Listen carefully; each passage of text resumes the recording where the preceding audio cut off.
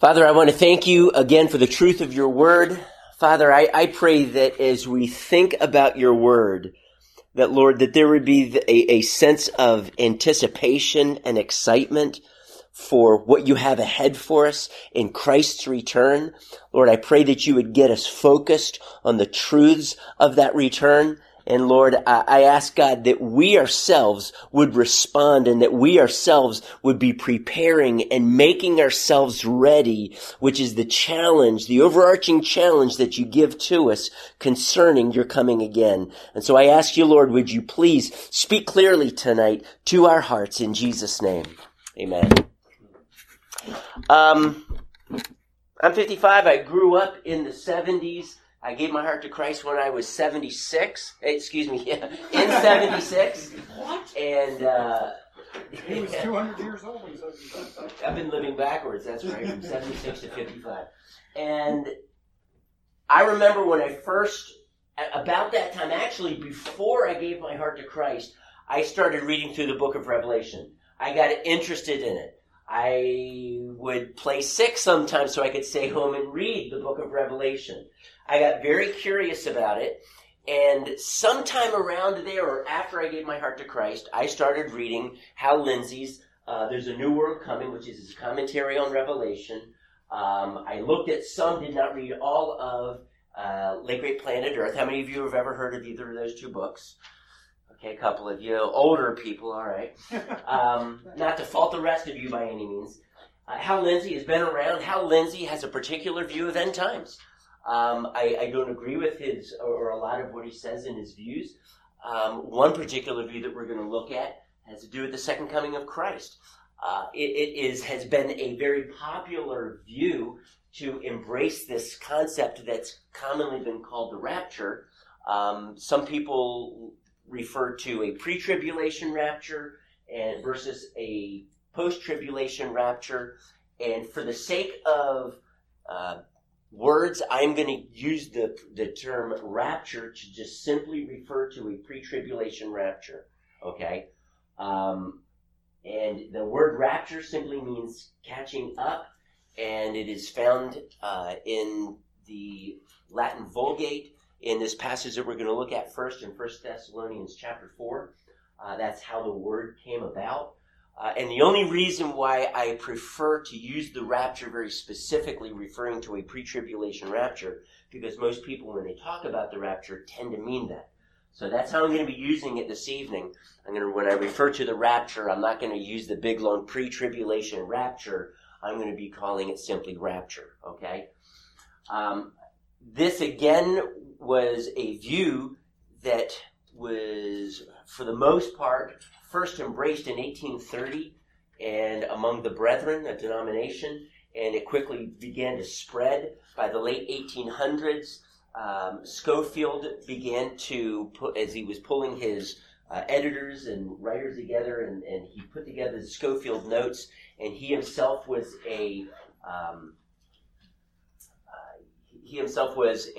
believed in a rapture, and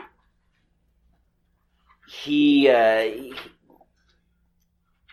really began to make this concept of the rapture well known, famous, if you will, to the point where I would say that many people today would hold to a lot of views expressed in the Scofield Notes without realizing that what is the term that's used for his view? It, for some reason, it's just suddenly escaped me. Dispensational, thank you. And he holds to what's commonly called a dispensational view. The rapture is pretty much birthed out of the concept of the dispensational view of Scripture, and so they also in that Bible they also hold to a premillennial view. So it's a pre-tribulation rapture, premillennial standpoint. This has become very well known, especially in the charismatic movement.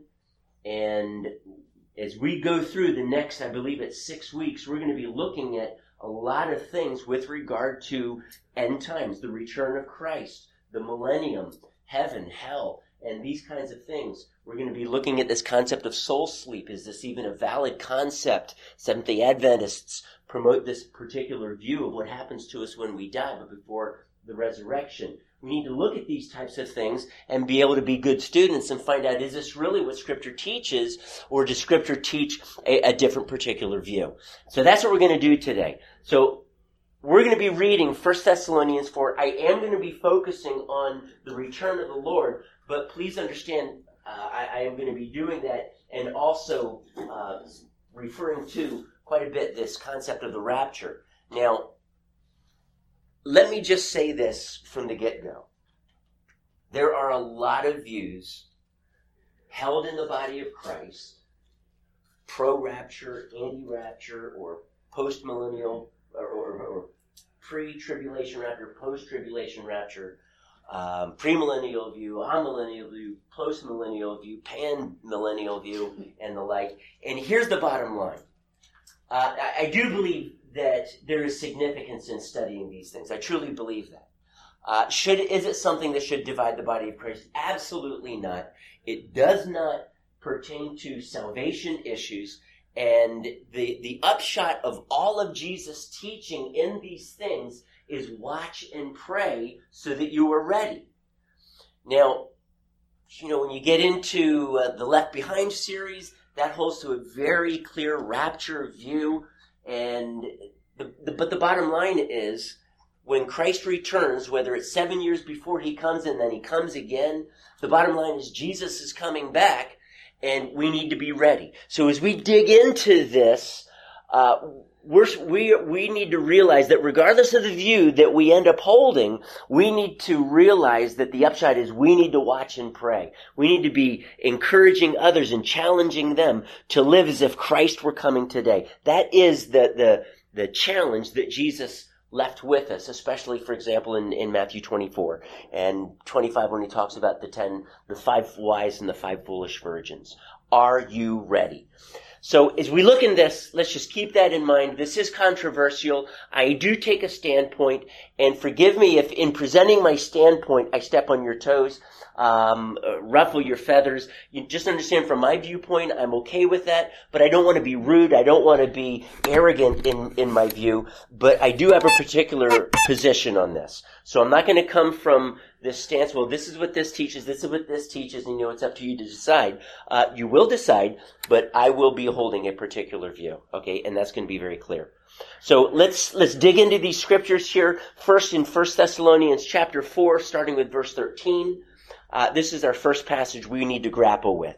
Brothers, we do not want you to be ignorant about those who fall asleep, or to grieve like the rest of the men who have no hope. We believe that Jesus died and rose again, and so we believe that God will bring with Jesus those who have fallen asleep in him. According to the Lord's own word, meaning this is what Jesus said, we tell you that we who are still alive, who are left till the coming of the Lord, will certainly not precede those who have fallen asleep. For the Lord himself will come down from heaven with a loud command, with the voice of the archangel, and with the trumpet call of God, and the dead in Christ will rise first. After that, we who are still alive and are left will be caught up together with them in the clouds to meet the Lord in the air. And so we will be with the Lord forever. Therefore, encourage each other with these words. Now, brothers, about times and dates, we do not need to write to you, for you know very well that the day of the Lord will come like a thief in the night. While people are saying peace and safety, destruction will come on them suddenly as labor pains on a pregnant woman, and they will not escape. As we can see here, it would appear as if Jesus comes to the atmosphere and then he returns. It would appear that way. It doesn't say that. It doesn't say even what happens after he comes to the atmosphere. Okay? But there are certain reasons why people, especially in the 1800s and even today, have latched onto this theory or this view of the rapture. And I'm going to give you very quickly 4 reasons why. I'm sure there's more, but I'm just kind of honing in on these 4. Number 1, there is this passage that talks about Jesus coming into the air and catching people up. And it does not seem as if he comes the rest of the way to the earth. Okay, now can I just say, just because this passage doesn't say he continued to earth and he wiped out the Antichrist or blah, blah, blah, doesn't mean that he didn't. It just doesn't say that. And so people have been stumped by this. Why does he only come to the air? Why doesn't he come all the way to the earth? Because the second coming of Jesus, he's supposed to come to the earth. And so number one reason is because this passage seems to indicate that he only comes to the air. You know what I mean? The atmosphere. It doesn't come all the way to the earth. Number two, there are many signs you can read about, for example, in Matthew 24, when Jesus is talking, when the disciples ask the question, so what are the signs of the end of the age and your coming, etc., etc., and Jesus begins to give many signs that will precede his second coming. Now, the conclusion might be, well, wait a second. Now, if all of these signs have to take place and they haven't taken place yet, then we know that Jesus isn't coming today.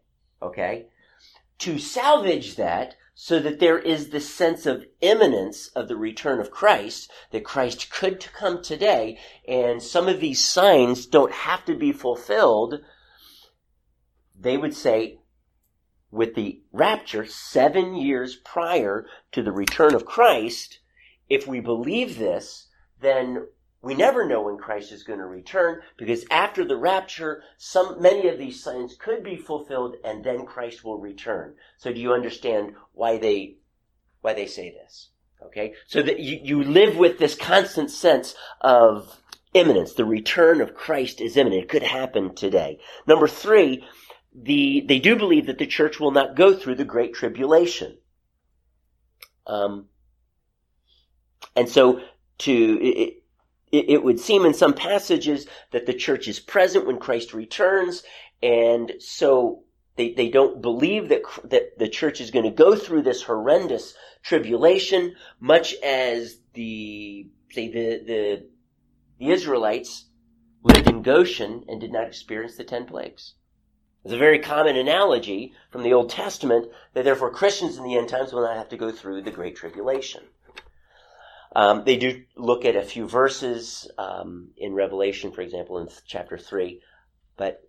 So that's number three. Number four, of course, they would then say, we also believe it because Scripture teaches it. And so we need to look at this passage. This passage tells us that some have fallen asleep.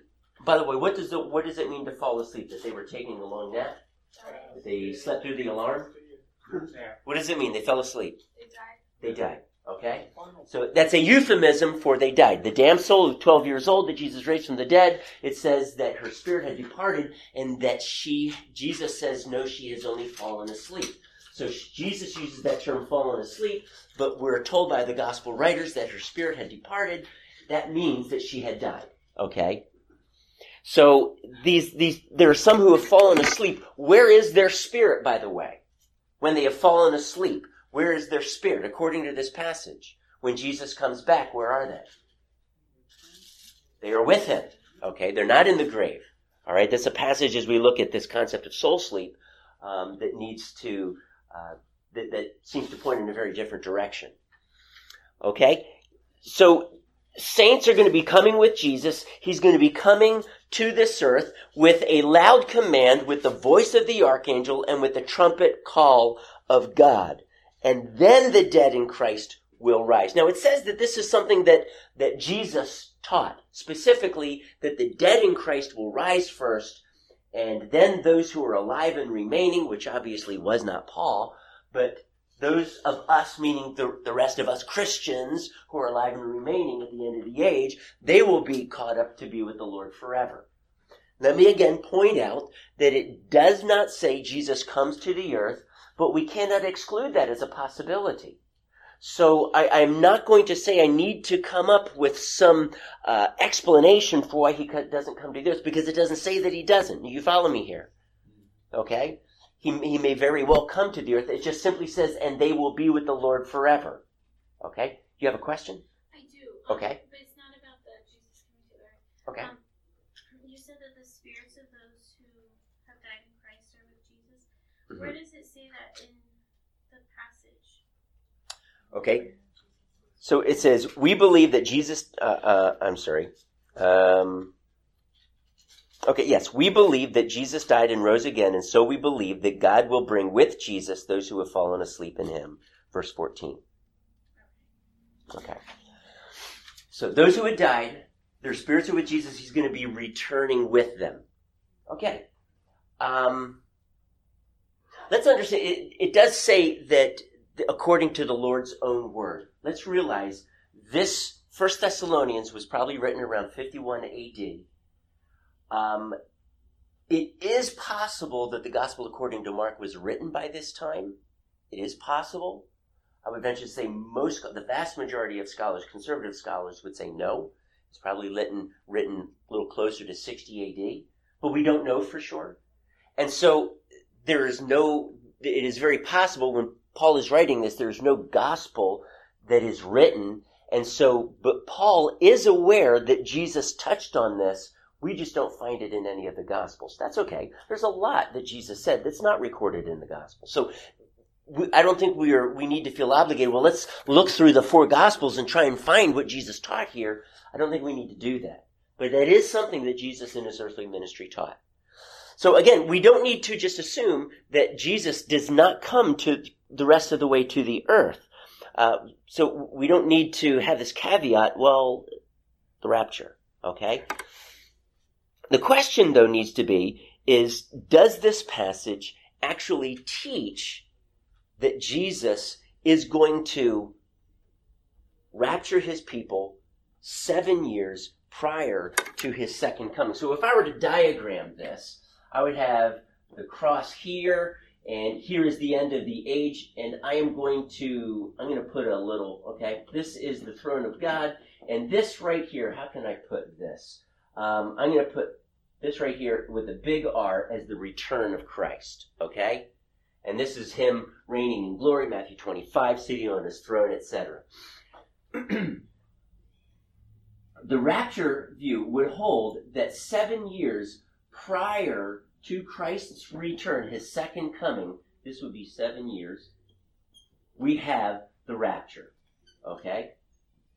After the rapture, then, we would have the revelation of the man of lawlessness, the Antichrist or the beast. Most people would see those 3 as synonymous, though the spirit of Antichrist is throughout the church age. And so I don't want to get into those 7 years that is presented as they view Revelation more literal, that there is an actual 3.5 years and 3.5 years making 7 years for tribulation. The rapture comes just prior to that, okay? So that's kind of this time scale, if you will, of this. Now, we need to ask this question, is there going to be a return of Christ 7 years before the return of Christ? Now, to me, here's some of the significance of why I want to pursue this, and I want to present it to you. Number one, of course, it's a very popular theory, and it's what is commonly presented in books and made into movies like Left Behind and so on. But here's my question, and here's my deeper concern, that if there is no rapture, well, first of all, if there is a rapture, would you not suppose that if all the church is catapulted into heaven and meets with Jesus in the air and goes to be with him, there are no believers left on the earth? Apparently, over the 7 years, 144,000 Jews become Christians, super evangelists, etc. Would you not suppose that in their evangelism, they would be able to point to all of these scriptures about the return of Christ, share their theory about the rapture, and convince many people, hey, what about those hundreds of millions, if not a billion, I don't know how many people, let's just keep it at hundreds of millions, people, true believers in Jesus, caught up, they're suddenly vanished on the face of the earth. How does science, how would the world explain this? And I don't know what Left Behind and how they treat that, because I've not seen, but I think maybe the first 1 or 2 installments of the series. But that would be like the most incredible evangelistic tool ever. Who would not come to Christ? But apparently the entire world refuses to come to Christ.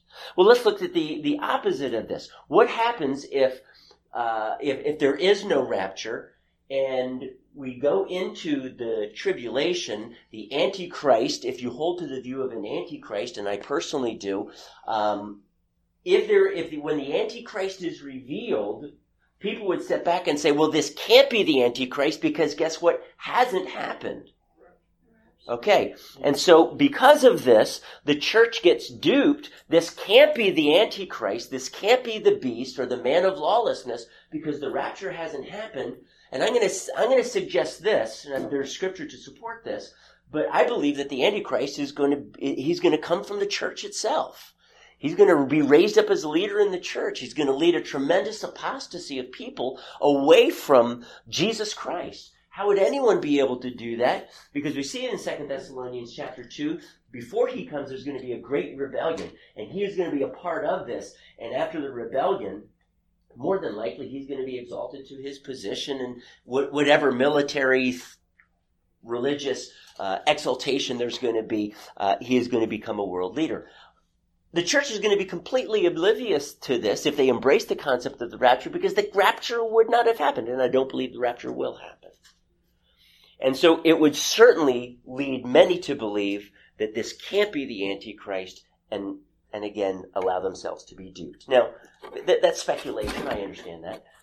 But that motivates me to want to dig into the scripture. So we're going to do this. I want us to look now at it, by the way, in Acts 1, 10 and 11, we're not going to look at that passage. I will refer to it. Jesus ascends and the clouds cover him. Okay. Revelation chapter 1, I believe it's 8 and 9, talks about him returning in the clouds, every eye seeing him, etc. And he comes in the clouds. Jesus himself refers to the Son of Man when he's questioned by the Sanhedrin. He's going to be, when you see the Son of Man coming in the clouds. So he refers to the Son of Man returning in the clouds. So this is a very common understanding. When Jesus comes back a second time, he's going to be coming, as the angel said to the disciples, he's going to come even as you see him going in the clouds. So now let's turn to Matthew chapter 24. Matthew chapter 24.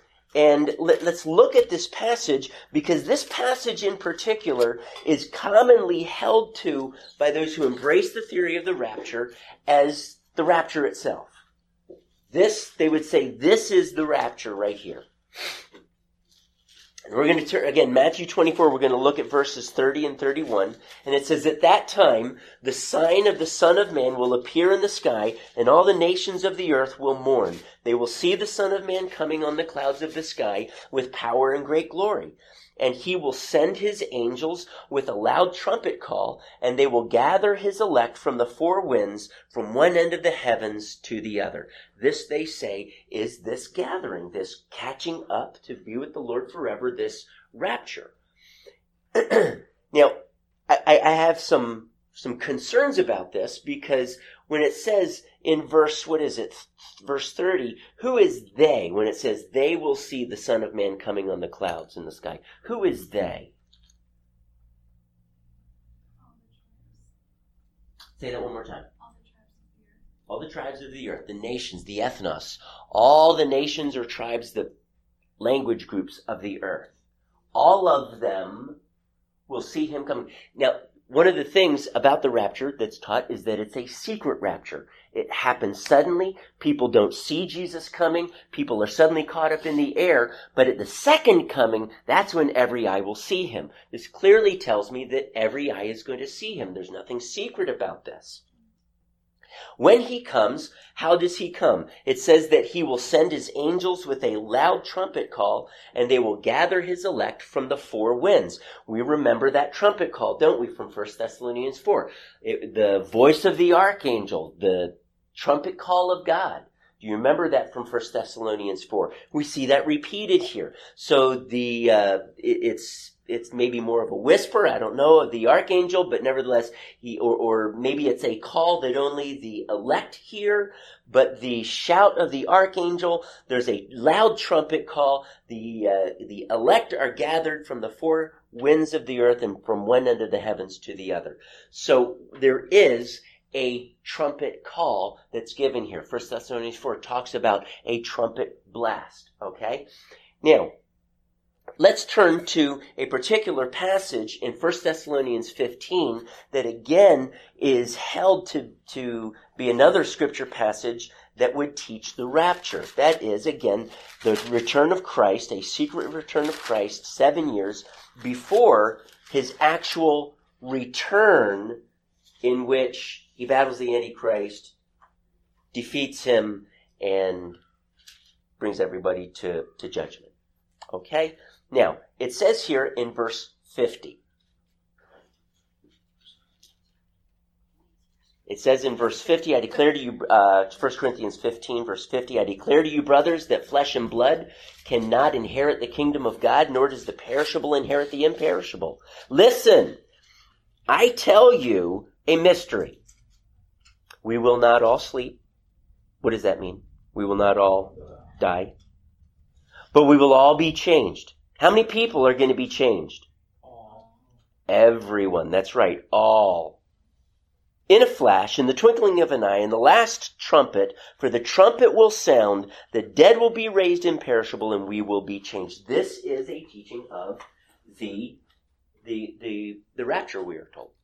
Now, if that's the case, then the question that I have is, when it says that it will happen at the last trumpet, at the return of Christ, we saw in Matthew 24, it's very clear that must teach the second coming of Christ and not the rapture. And we see a trumpet call here. We see a trumpet call there. This right here says that there is a trumpet blast.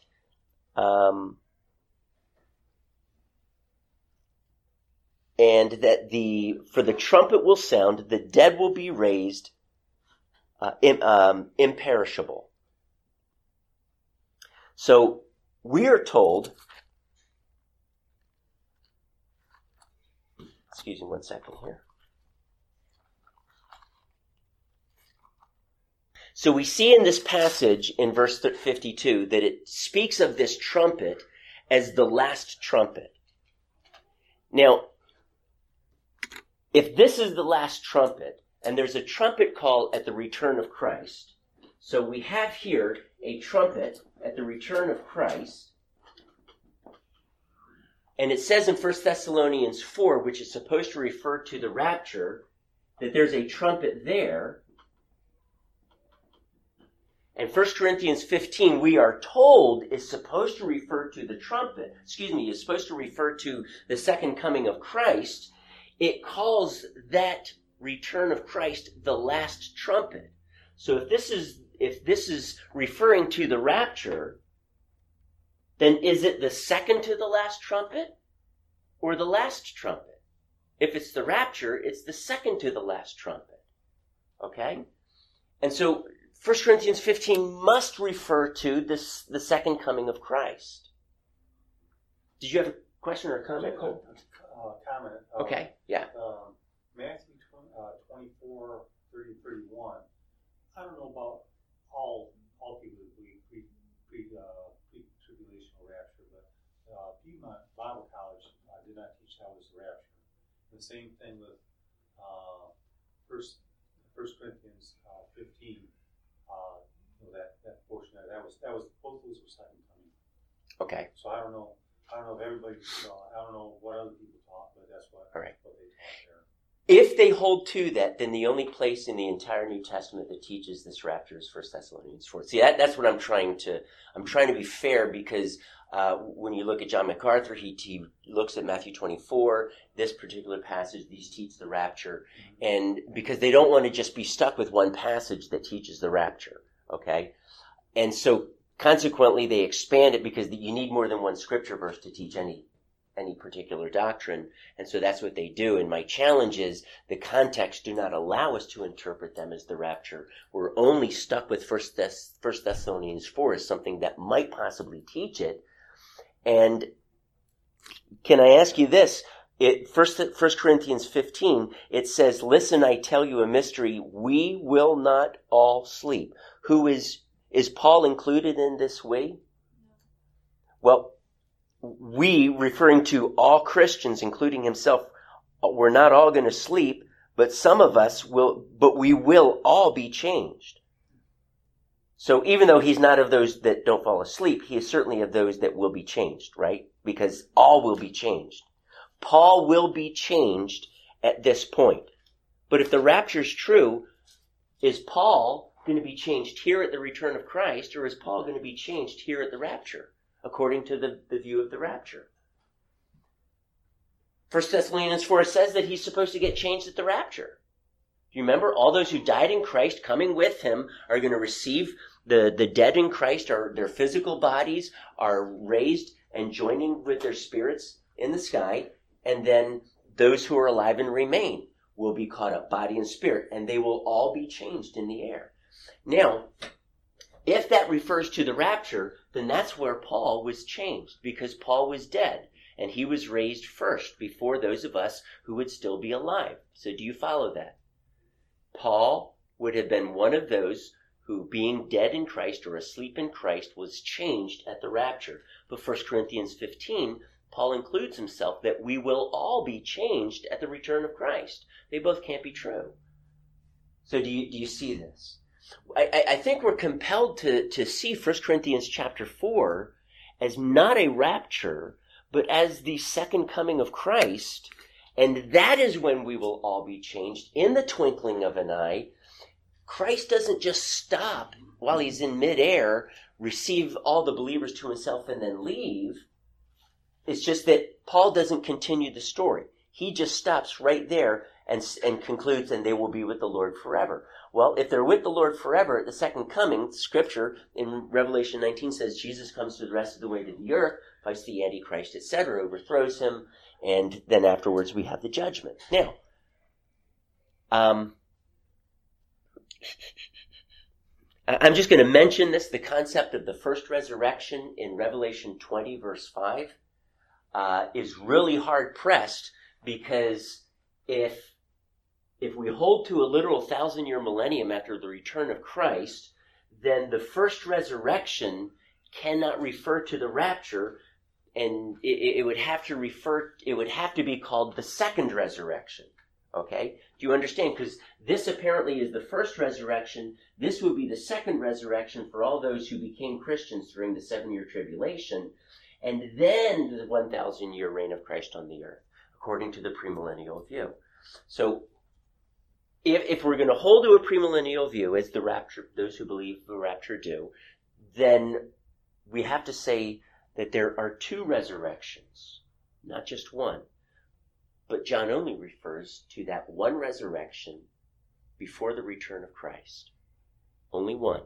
Now, their response to this is both of these need to be seen together, even though they're separated by 7 years. They need to be seen together as the first resurrection. I struggle with that, but I'll just leave it as it is. So let's look then now into this concept of the resurrection. Christ comes back, and I'm just going to emphasize this before I move on to this. But when Jesus talks about his second coming, you can look at parable after parable after parable, and in none of these parables does Jesus talk about the rapture. None of them. Now, when we get to the millennium, and I'm just going to throw a little carrot in here for you guys to think about and chase and mull over, but we also find that Jesus doesn't talk about the millennium in any of them, or a premillennialist millennium in any of his parables either. And we're going to need to, if we hold to a premillennial view, we need to deal with that, okay? And so you do have people like John MacArthur who sees the millennium in certain parables, but if we do, you really run into some serious theological problems, okay? I'm not touching on that right now. This is the return of Christ. When you read through Jesus' parables, you see things like the parable of the wheat and the weeds. At the end of the age, the angels harvest the earth. And what happens? It says, first, he gathers the ungodly or the wheat and throws them into the fire. Then he gathers the wheat and puts them in his barn. That is the exact opposite of the rapture view. The rapture view says no, 7 years before the end of the age, the angels gather, or Jesus gathers all the Christians into the barn, and then 7 years later he gathers all the ungodly and throws them into the fire. And oh yes, there are still some more wheat out there, so he has to gather them a second time and then bring them to heaven, and so on. The parable of the 10 virgins. The 5 wise are gathered when the bridegroom comes back. And the 5 foolish, it says, are left out. And it's clear that there is a judgment there. You have only the 5 wise and the 5 foolish. You don't have the 5 foolish and the 2 and the 3 wise, and then later 2 more wise, as if there's 2 gatherings of wise virgins. All right, they're all gathered at the same time. The foolish are left outside, and they cannot come in. That happens at the return of the bridegroom. So as we go through these parables, we realize that Jesus' focus is very singular. It is on and only on his one return. Okay? Now, I did mention that even though we may theologically disagree, we do need to come to a conclusion here, and that is, and I want you to turn back, if you would, to Matthew 24, and it says here,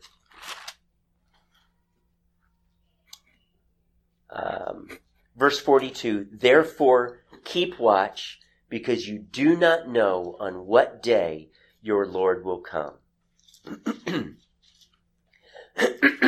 However, if you believe in a rapture, you do know at least what year he will come.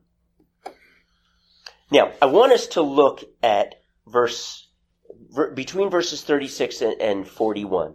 This is another section of Scripture that people hold to that speak of the rapture. And I want us to pay particular attention with regard to verses 39, and forgive me, I'm kind of jumping halfway through a sentence here. But, okay, so I'll start in verse 38. How's that? It says, for in the days before the flood, people were eating and drinking, marrying and giving in marriage up to the day Noah entered the ark. Verse 39. And they knew nothing about what would happen. Who is they? Okay. The people who were not in the ark. And they knew nothing of what would happen until the flood came and took them all away. What took them all away? The flood did. And who is them? The flood took them. Who is them?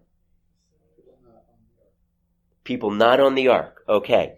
So we have this illustration that Jesus uses that's analogous to the end of the age. And he says that the flood that brings destruction is going to take the ungodly away. Do you see that? Yes. Okay. I just wanted to add that we believe that was taught that they were taken to judgment. Same thing yes. with okay. the goats and the sheep. That was judgment there. That was judgment, not rapture. That's the way, we didn't really claim John MacArthur too much. Okay. All right. And that might be, and again, this then would not be teaching the rapture. Yeah. Okay. Which is my point. So again, we're left with just 1 Thessalonians 4 teaching the rapture. But if you're familiar with, what's his name? Norman. Larry Norman. Wasn't he the guy who wrote the song, I Wish We'd All Been Ready? 2 men walking up a hill, one disappears and one's left standing still. I wish we'd all been ready. Okay? And so this idea of 2 are in a field or 2 laying in bed, one is taken, the other is left, would teach the rapture. That's all that I have been taught with regard to the rapture, and obviously there are some that don't agree with that. That's good, because that's better hermeneutics. But this doesn't teach the rapture. Because as we go on and read these passages, it says that's That's how it will be at the coming of the Son of Man. 2 will be in a field, 1 will be taken and the other left. We've already been told what happens when he's been taken. What happens to him when he's taken? Is it up to heaven? When the flood came, the flood took them all away. Them were the ungodly. Where did it take them? It destroyed them. It judged them. So when Jesus applies that principle of the taking away, 2 men are in a field, 1 is taken. Why is he taken? Is it because he's righteous or unrighteous? He's unrighteous. Not because he's righteous and he's being caught up to Jesus in the air. Same with 2 women grinding at the mill. 1's taken, the other's left. And Luke elaborates on this, where the vultures are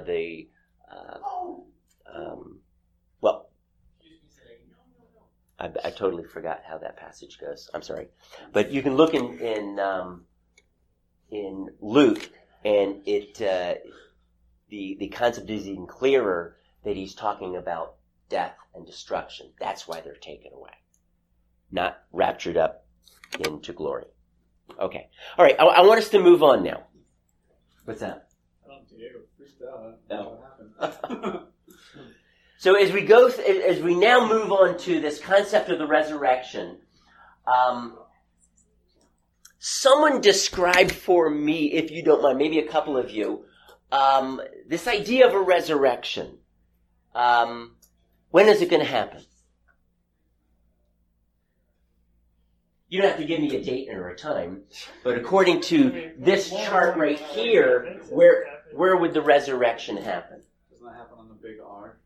On the big ark, with the return of Christ, you're saying. Okay. All right. The resurrection. Yes. The resurrection from the dead. The resurrection of the dead. Okay. What will your resurrected body look like? Because that's what's being resurrected, right? Okay. Your body is what's being resurrected. So what is that going to look like? Okay, it's going to be a heavenly body. Okay. We're all going to be 33 years old. Is that gonna be our, Maybe. I don't know. is that going to be like our heaven body? Okay. It'll be physical-esque, but spiritual, like Jesus was, because he could walk through walls and stuff. Okay. All right. The idea of walking through walls, I've heard some say that Jesus, our bodies, in Philippians chapter 3, it says, I'm looking here at number 3, the transformed body, that our bodies will be like his glorious body. So if Jesus walked through walls, maybe we could too. There's one difference between Jesus and us when it comes to the resurrection body, and that is we are man with a resurrected body, and he is also God and man with a resurrected body. So that may be why he can walk through walls. We don't know, truly. But this idea of a resurrection is something that we should look forward to. Now, before we get to the resurrection, however, it might be here, or it might be at his return that we are raised up to be with him, but we are all going to die unless Jesus comes back. We are all going to die. We will fall asleep and we will come with him at his return. What does that time period between the time we die and the return of Christ and we receive our resurrected body? Now tell me, what are you like? Rachel? Is it like Lazarus and the rich kid? Okay, yes. But what about that then? Okay, so Abraham's bosom and then Hades. Mm-hmm. Okay. All right. Describe more then. What are you going to be like? Is Stephen going to look like Stephen? Yeah. With Stephen's resurrected body, is he going to look like Stephen? Yes. I would say yes, he would. Okay. Now, how about after he dies, what happens to his body? It goes in the ground. Is that where Stephen goes? Does Stephen just kind of take a really long nap in the ground? Yes. Okay. No. All right. That's called soul sleep. the scripture teaches us that if you did your reading and you looked at 1 Corinthians chapter 5 verses 8 and 9, it says that when we are away from it talks about when we die, we are away from the body and at home with the Lord.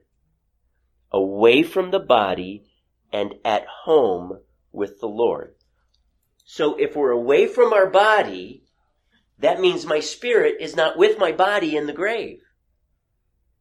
The concept of soul sleep is that my spirit and my body rest in the grave, and we have to consider that body dead, that we are dead in the ground. And at the end of the age, when Jesus returns, then voila, we become alive and our bodies are resurrected. We receive our transformed bodies. But my question is that really our destination from the time that we die to the return of Christ in the grave? If you were to look at Matthew 22:31 and 32, Jesus' main point is that the God we serve is not the God of the dead, but of the living. So why would you refer to Abraham if his body is in the grave and he's dead and my spirit is resting in that body? Why would you want to say that I am alive? Would you say that about those who are those who are ungodly? See, the point here is that the spirit is alive. In Matthew 22, the spirit is alive because God is not the God of the dead, but of the living. The Sadducees believed that once you're dead, you're dead. There was no resurrection. But if I'm dead, then I'm dead. And Jesus says he's not the God of the dead, he's the God of the living. He said at the burning bush, I am the God of Abraham, the God of Jacob, the God of Isaac, and the God of Jacob. I am, not I was, but I am. And Jesus' point is, see, he's the God of the living, not the dead. So 2 Corinthians 12, we're away from the body, we're present with the Lord. Now, with regard to the ungodly, 2 Peter chapter 2, verse 9 has something to say for us. If you want to turn there, as soon as I get there, which is right now, I'm going to read it, so you can still turn there. But this is what it says. If that is so, then the Lord knows how to rescue godly men from trials and to hold the unrighteous for the day of judgment while continuing their punishment. So if when we die, our spirits remain in our body in the grave, and again, this is all a misunderstanding of this word falling asleep, by the way. They truly believe that your spirit falls asleep and remains in the grave with your body. But that is not what it means. Actually, when the damsel died, it said her spirit departed and her body was right there with Jesus, but it was dead, or as Jesus said, asleep. So, I'm not understanding what you're contrasting. Are you saying that there's some people that believe that our spirit splits and it's alive doing its thing while the body is rotting, and other people believe that both sleep and rot and never, like your spirit? Okay, those who hold to soul sleep would say that your body remains in the grave, it turns into dust, and that's where your spirit rests, in the grave. Forever or until Christ returns. Okay. So they are asleep in the grave until Christ returns. And so when you say the Sadducees don't believe in resurrection, the Sadducees do not believe in a resurrection at all. And that's Jesus was speaking to the Sadducees at Matthew 22. So like they believe once you're dead, you're done? You're done, right. They don't believe in a resurrection at all. Now, the Seventh-day Adventists that believe in soul sleep, they would say that there is a resurrection. So, they're not tag teaming with the Sadducees on this. But they do believe that your spirit rests in the grave. Cole, comment, questions? Who believes in soul sleep besides Jehovah's Witnesses? Is it Jehovah's Witnesses as well? Seventh-day Adventists do. Seventh-day Adventists? Okay. Right. So, Yes, Seventh-day Kate. Adventists believe in soul sleep until the coming of Christ. Right, at the And resurrection. Then there's the judgment. But Jehovah's Witnesses believe in soul those who would not be rescued or called will remain in soul sleep forever. They actually believe in annihilation. Yeah. So that they will be burned up, and once you're burned up, you're consumed and you no longer exist. So they believe in annihilation. So yeah, we're going to get to annihilationism in a few weeks here. But so yes, they do believe in that, but come the judgment, then they get burned up. They just no longer exist. Period. Okay. If with regard to the ungodly. All right. I do not believe that the body goes into the ground and our spirit goes into the ground. Scripture teaches my body will go into that ground. It will decay and become dust. From dust it was formed, and to dust it will return. But my spirit leaves my body, and in a bodiless spirit form, my spirit, I will be with the Lord in heaven, in his throne room, until Christ's return. When Christ returns, I will come with him, and when he reaches the atmosphere, wherever exactly that might be, my body that has decomposed in the ground will join me and be transformed, and with Jesus I will receive my resurrected body. Those who are alive will be caught up with the Lord and will receive a resurrected body. We will then proceed to the rest of the way to the earth, and there will be the end time battle, Armageddon, etc. The Antichrist will be overthrown, and then the judgment. Okay, that would be Revelation 19. Any questions with regard to that, Stephen? So when you were talking about like Noah, the days of Noah being Okay. to the return of Christ, and you were On this talking about- idea of being taken away, anyway. for the- The days, it will come as a surprise to them.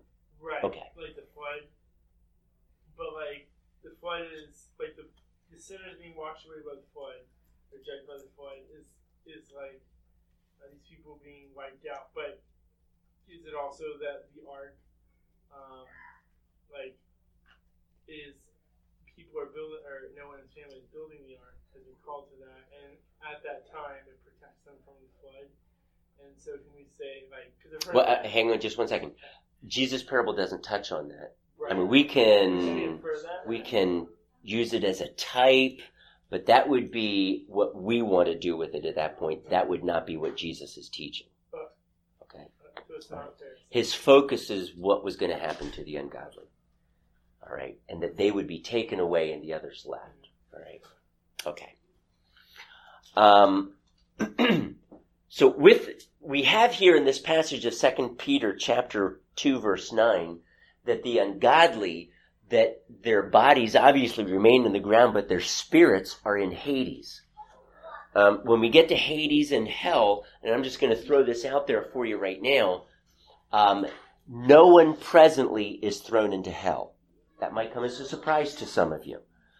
Unless we use the term hell to be this caveat name for punishment regardless. But it does say in Revelation 20 that Hades and death is emptied and cast into hell. So all of those that were in Hades, such as the rich man in the story of the rich man and Lazarus, who, by the way, Jesus does not give it to us as a parable. It has no markings as a parable, and it may very well be a true story. Okay?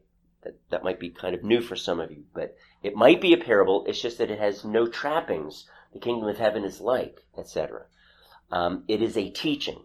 So, true or not, regardless, we see there that the rich man is in Hades. Your version says hell. The Greek is Hades, meaning Hades, and it's not Gehenna, which is hell. So when we die, if we are not believers in Jesus Christ, our spirit will not rise to be with him. We will be in Hades, okay? And so you have the paradise or the throne room of God, heaven, etc., called Abraham's bosom in Luke 16, which is the story of the rich man and Lazarus. And you have the rich man who did not choose to follow God. He is in Hades. He's burning. It's intensely hot. He's in fire. And he just wants Lazarus to touch his finger in some water and then touch it on his tongue because the agony is so intense. So this passage says that they are in this place. It doesn't name it, but they are held in Hades. They are held for judgment, all the while being punished. So just like the rich man, he's being punished. He's in Hades. Okay? He can recognize Lazarus. Lazarus is a disembodied spirit. His body's in the ground. His spirit is what he sees, and he can recognize them. When I am in heaven, should Jesus tarry, and I'm looking at Stephen in his disembodied spirit, I will be able to recognize Stephen. He will be able to recognize me. I probably won't have all this gray hair, though. What scripture was that? Just with that was 2 Peter chapter 2 verse 9 with regard to with regard to the ungodly being held for judgment all the while receiving their punishment. Luke 16 is the Jesus teaching about the rich man and Lazarus. Cole? We were kind of talking back then that Hades was like a county jail, and Gehenna was like penitentiary. You know, when you're caught doing something wrong, you're sent to the county jail until the judgment, and then you're sent to the penitentiary. Okay. I don't know if that helps anybody. And so and that's good. That's fine. The idea is that Hades is not the final abode of those who are ungodly. Hell is. There is still punishment. If you were to weigh the difference between Hades and hell, I would have to say, I don't know. Except in hell, you will have your body. The significance of that, it would seem, well, maybe that there's more pain because our bodies experience pain. But Jesus just is not clear. Don't be afraid of him who can just punish the body, but of him who can cast both body and soul into Gehenna, he says. Hell is always the place, not of disembodied spirits. It's not hell is the place for our body and spirit, for the ungodly. Okay? Body and spirit. While you were in Hades, there is no scripture reference to demons or Satan himself. They are not in Hades. There are no passages that refer to Satan and his demons visiting, taking a vacation in, or stopping by to say hey, or living there forever in Hades. There is no reference. The only reference to their punishment is Tartarus that we have talked about many, many months ago, and hell. And hell was created for the devil and his angels. Hell will also be the place where the ungodly, after the judgment, with their bodies, resurrected bodies, they will, with their spirits, will be cast into hell. Okay? So those in Hades get a second chance or no? Nope. They just go to hell eventually. At the end, when Jesus returns, everyone in Hades and death itself will be cast into hell, it says. So there is no second chance. There are those who believe that there's a second chance, but after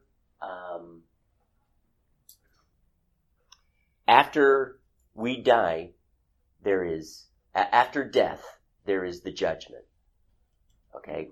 Hebrews 9:27, and it's very clear. There is no second chance. Okay? If there's a second chance, there is very little, if any, need to proclaim the gospel. All right, any questions thus far? I'm sorry? Cole has one. Yes, Cole. There's groups around now that I remember when I was at Kaiba, there was a Kaiba assembly. There was a church that got started at Charisma, And that pastor taught that everybody's going to heaven, even the devil. And I think it was that second chance thing you were just talking about, but I'm not sure about their theology. Okay. If that's true, I can guarantee you they got the left foot of fellowship and got booted out. They're not there today, are they? I don't know. Because I know they the were there church for was several years, and the guy finally he just lost all enthusiasm for trying to do it at all. He didn't want to be in the ministry, and he left. I don't know. Okay, that sounds like a good thing then. Yeah. That he left. Because that will definitely damn people. Yeah. Second chance, no hell. Is there any Scripture is clear. Can you name any groups that believe that? That believe that there's no hell? Yeah. Liberal theologians. Okay. Yeah. Second, Liberal theologians and neo-orthodox. That would be like William Barclay, a very well-known preacher, radio personality. Martin Lloyd-Jones called William Barclay, who's written a commentary, by the way, very well known amongst Christians. He called him the most dangerous man on earth because neo-orthodoxy talks like conservatives but believe like liberals, and so they can be very dangerous. Okay,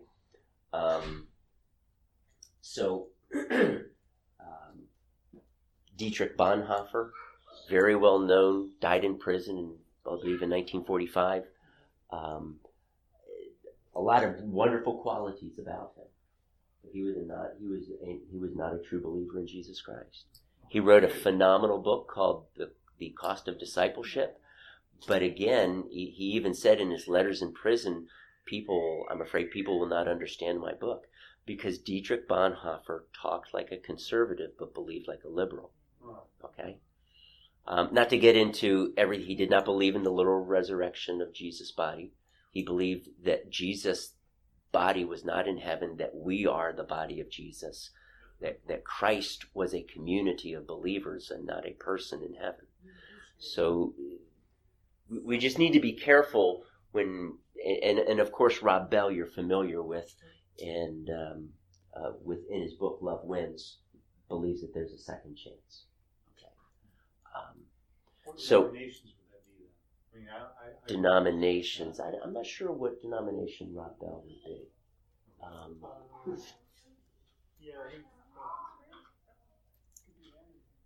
Francis Chan wrote a book entitled "Erasing Hell" as a counter to Rob Bell's Love Wins. So I would agree, love wins, but not in the way Rob Bell says it. Christian Science don't believe in hell or something like that. Correct. Christian Science doesn't believe in the reality of sin either. Okay. Turn back to 1 Corinthians chapter 15. We're skipping down here to the transformed body. 1 Corinthians 15. I read the passage a little bit earlier.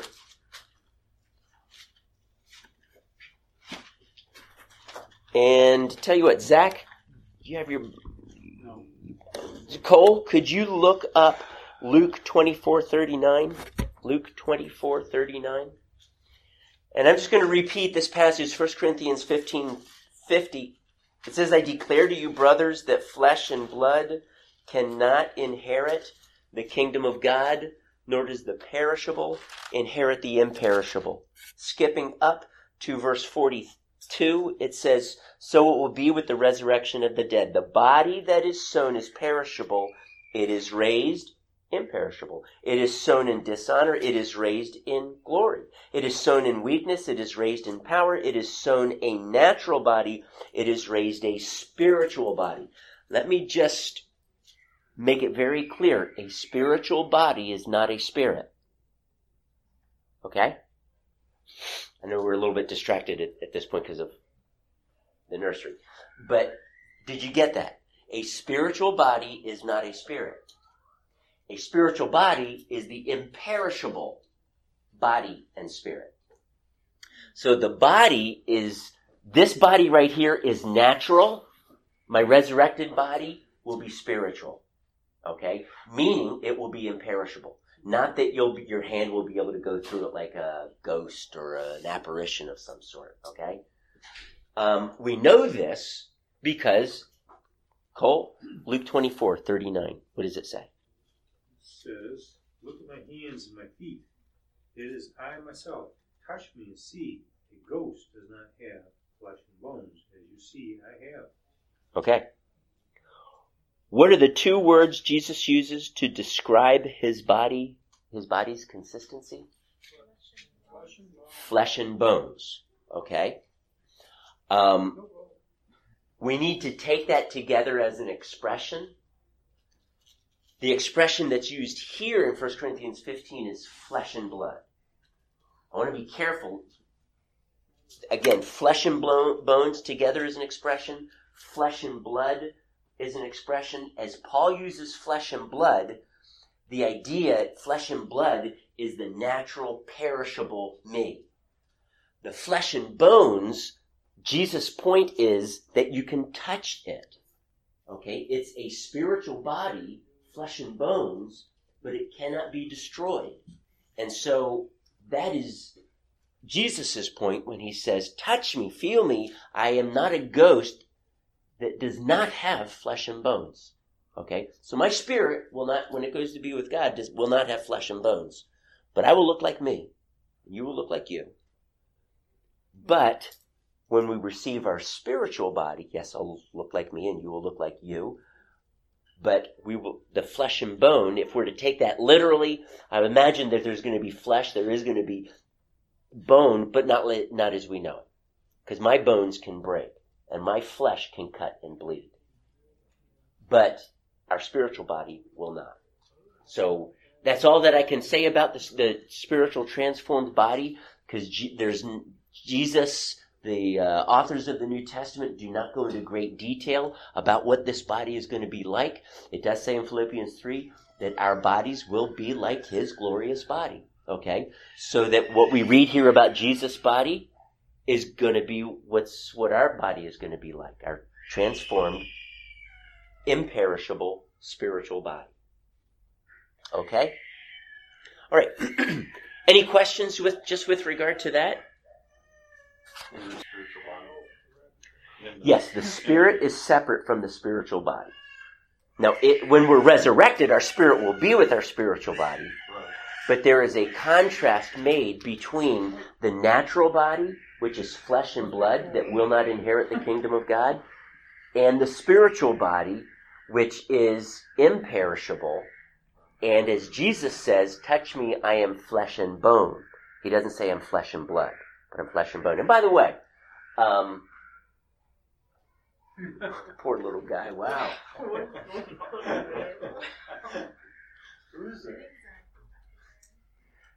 And so when Jesus, by the way, when Jews spoke of bones, the blood was your life. When you died, the blood drained out. Okay?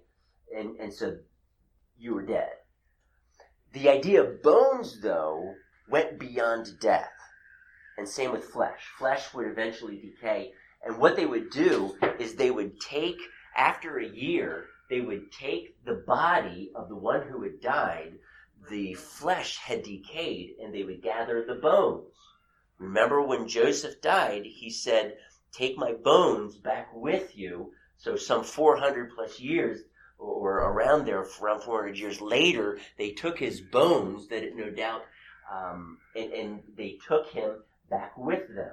Now, what Jews would do is after a year, the body's decayed, they would gather the bones and they would put them in an ossuary. It would be about 1 foot wide by 2 feet, I guess about a foot deep, made of stone, had a lid, and they would put the lid on it. Many times they would put engravings on them. And this is one of the things, by the way, has been interesting because as Jerusalem recently has been expanding, it's been expanding into some grave sites, and they have come across some of these ossuaries with interesting engravings on them. Even as early in the 40s AD, you see crosses on the underside of the top of the lid of the ossuary. You were not supposed to remove that lid. As a matter of fact, if you disturbed that, according to Roman law, it was the penalty of death. So it's possible, but just very unlikely, that someone afterwards, after the 40s, put those crosses on the underside of the lid. The question that we've got to wrestle with, if there are crosses on the underside of the lid, why would they put a Roman sign of crucifixion on the underside of the lid? And they date it back to 43 to 48 AD. There's only one answer. And that's not because they were trying to depict how they died. Otherwise, you'd see swords and other types of impalements, disease. How do you draw disease, by the way? On the underside of... No, the cross meant hope. How on earth would a cross ever mean hope? I present that question to you. How would a cross ever mean hope? What about Jesus? Tell me. For eternal life. What about eternal life? Okay. Tell me something about Jesus and the cross. How does that bring hope? He died on the cross for our sins. And? Rose again. And he rose from the dead. Okay. So the cross symbolizes our hope of the resurrection. All right? The early church in the 40s believed this. So this idea of a legend developing that Jesus didn't rise from the dead, the early church firmly believed that Jesus rose from the dead. And that was their sign of hope in the resurrection. Okay? That's not my point. We're now looking at this idea of judgment. Jude has an interesting passage here. If you could turn to the book of Jude, careful, because you'll go right past it if you're not looking. This is an interesting quote from Enoch. And yes, it's the Enoch that we know, the seventh from Adam. And Enoch walked with the Lord and then was not. He was 50 years old? I'm trying to remember the exact years. And then he was not. He was translated, as they say, from earth to heaven. Now, he will be, no doubt, one of the very few that will be walking around, I would imagine, with a resurrected body. Maybe it's possible that his body and spirit got separated right there and God buried his body. It just doesn't tell us that. It just says that he was walking with God and then was not. God took him. Now, he has left behind a prophecy. This prophecy is not recorded in the Old Testament. It's recorded, to the best of our knowledge, in another work, an apocryphal work. And let me just say this, that because this is recognized by Jude as a legitimate prophecy, does not make this apocryphal work inspired of God. It does tell me that the author of that apocryphal work got it right with this prophecy. That's all it tells me. Otherwise, we would have to say that Epimenides was a prophet of God, because Paul quoted from him in Acts 20. In Acts 17, when he was on Athens, in Athens. But Epimenides was a Greek philosopher. He was not a Christian. He was an ungodly man, but he was quoted as saying something that Paul included that was very prophetic. So, even Caiaphas, by the way, prophesied. It didn't make him a Christian. So he gives this prophecy, and it says this: "See, the Lord is coming with thousands upon thousands of his holy ones to judge everyone and to convict all the ungodly of all the ungodly acts they have done in the ungodly way, and of all the harsh words ungodly sinners have spoken against him." I would venture to say he judged pretty firmly the ungodly, wouldn't you? That's his focus there. He's judging the ungodly, and this happens right after his return. Okay? So he comes with thousands upon thousands. What's his intent? His intent is to come with judgment. Okay? And so he brings this, he brings judgment, and in 2 Thessalonians, it's even clearer, 2 Thessalonians chapter 1, it's even clearer what this judgment is going to look like. So 2 Thessalonians chapter 1, verse 16, God is just. Let me back up to verse 5 if I could. All this is evidence that God's judgment is right, and as a result, you will be counted worthy of the kingdom of God, for which you are suffering. God is just. He will pay back to those who trouble you, and give relief to you who are troubled, and to us as well. And the question, of course, is, well, when are we going to receive this relief? This will happen when the Lord Jesus is revealed from heaven in blazing fire with his powerful angels. So Jesus is going to come in blazing fire with his powerful angels. I'm not seeing anything secret about this. And he is going to bring relief to us, but he is also going to, at that time, punish those who do not know God and do not obey the gospel of our Lord Jesus. They will be punished with everlasting destruction and shut out from the presence of the Lord and from the majesty of his power. This is akin to Jesus' term, outer darkness. Shut out from the presence of the Lord and from the majesty of his power on the day he comes, to be glorified in his holy people and to be marveled at among all those who will believe. So Jesus, when he comes, he will come, and then immediately after he comes, he will bring judgment. He will separate the ungodly from the godly, even as a shepherd separates the sheep and the goats. And when they are separated according to that teaching, again, that's in Matthew 25. It's commonly called the parable of the sheep and the goats. Unfortunately, there's no inclination that it's a parable. Jesus does use a simile, even as the king, who is him, is separating the nations, the godly from the ungodly. He does it like a shepherd separates the goat from the sheep. There's no more reference to goats or sheep. From there on, it talks about the king. So I'm hesitant in calling that a parable, but it's just a straightforward teaching, meaning that when we read it, we are not going to be hearing symbolic language. We read about hell and its punishment, and we need to just get rid of this concept that hell is simply the fires of hell are simply parabolic or symbolic language, that this punishment is simply symbolic language. That is the take that Rob Bell, or the spin that Rob Bell gives to hell. That parable, that story rather, is, there's no inclination that it's a parable. It's just straightforward teaching. And when those who have not followed the Lord Jesus and done what he had asked, done the will of the Father, they will be cast into everlasting destruction, prepared for the devil and his angels, it says. So this will happen when Jesus returns. In that parable it says that he will come with his mighty angels, he will sit on his throne, he will gather the nations, and he will separate them, he will take the godly, and they will enter into his kingdom, and he will take the ungodly and cast them into hell. This is judgment. This happens at the end of the age and immediately follows his return. Okay? And so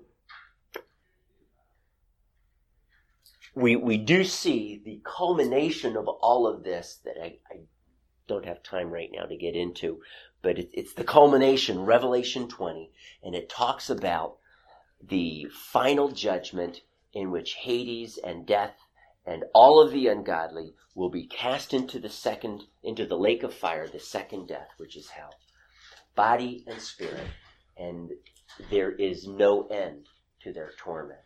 There is no end to Satan's torment. It says forever and ever and ever the smoke rises and he is tormented forever and ever. There's no concept of annihilationism there. It is strictly the judgment of God. But here is the good news, that God so loved the world, that he gave his one and only Son, that whoever believes in him will not perish, will not suffer eternal torment, will not suffer eternal destruction, but will gain eternal life. And that is ours for all of us who believe in him. So I'm just going to close in that. That is the good news. The good news is that he has truly rescued me, not only from my sin, but when he returns, I will be spending forever and ever on his glorified or renewed earth.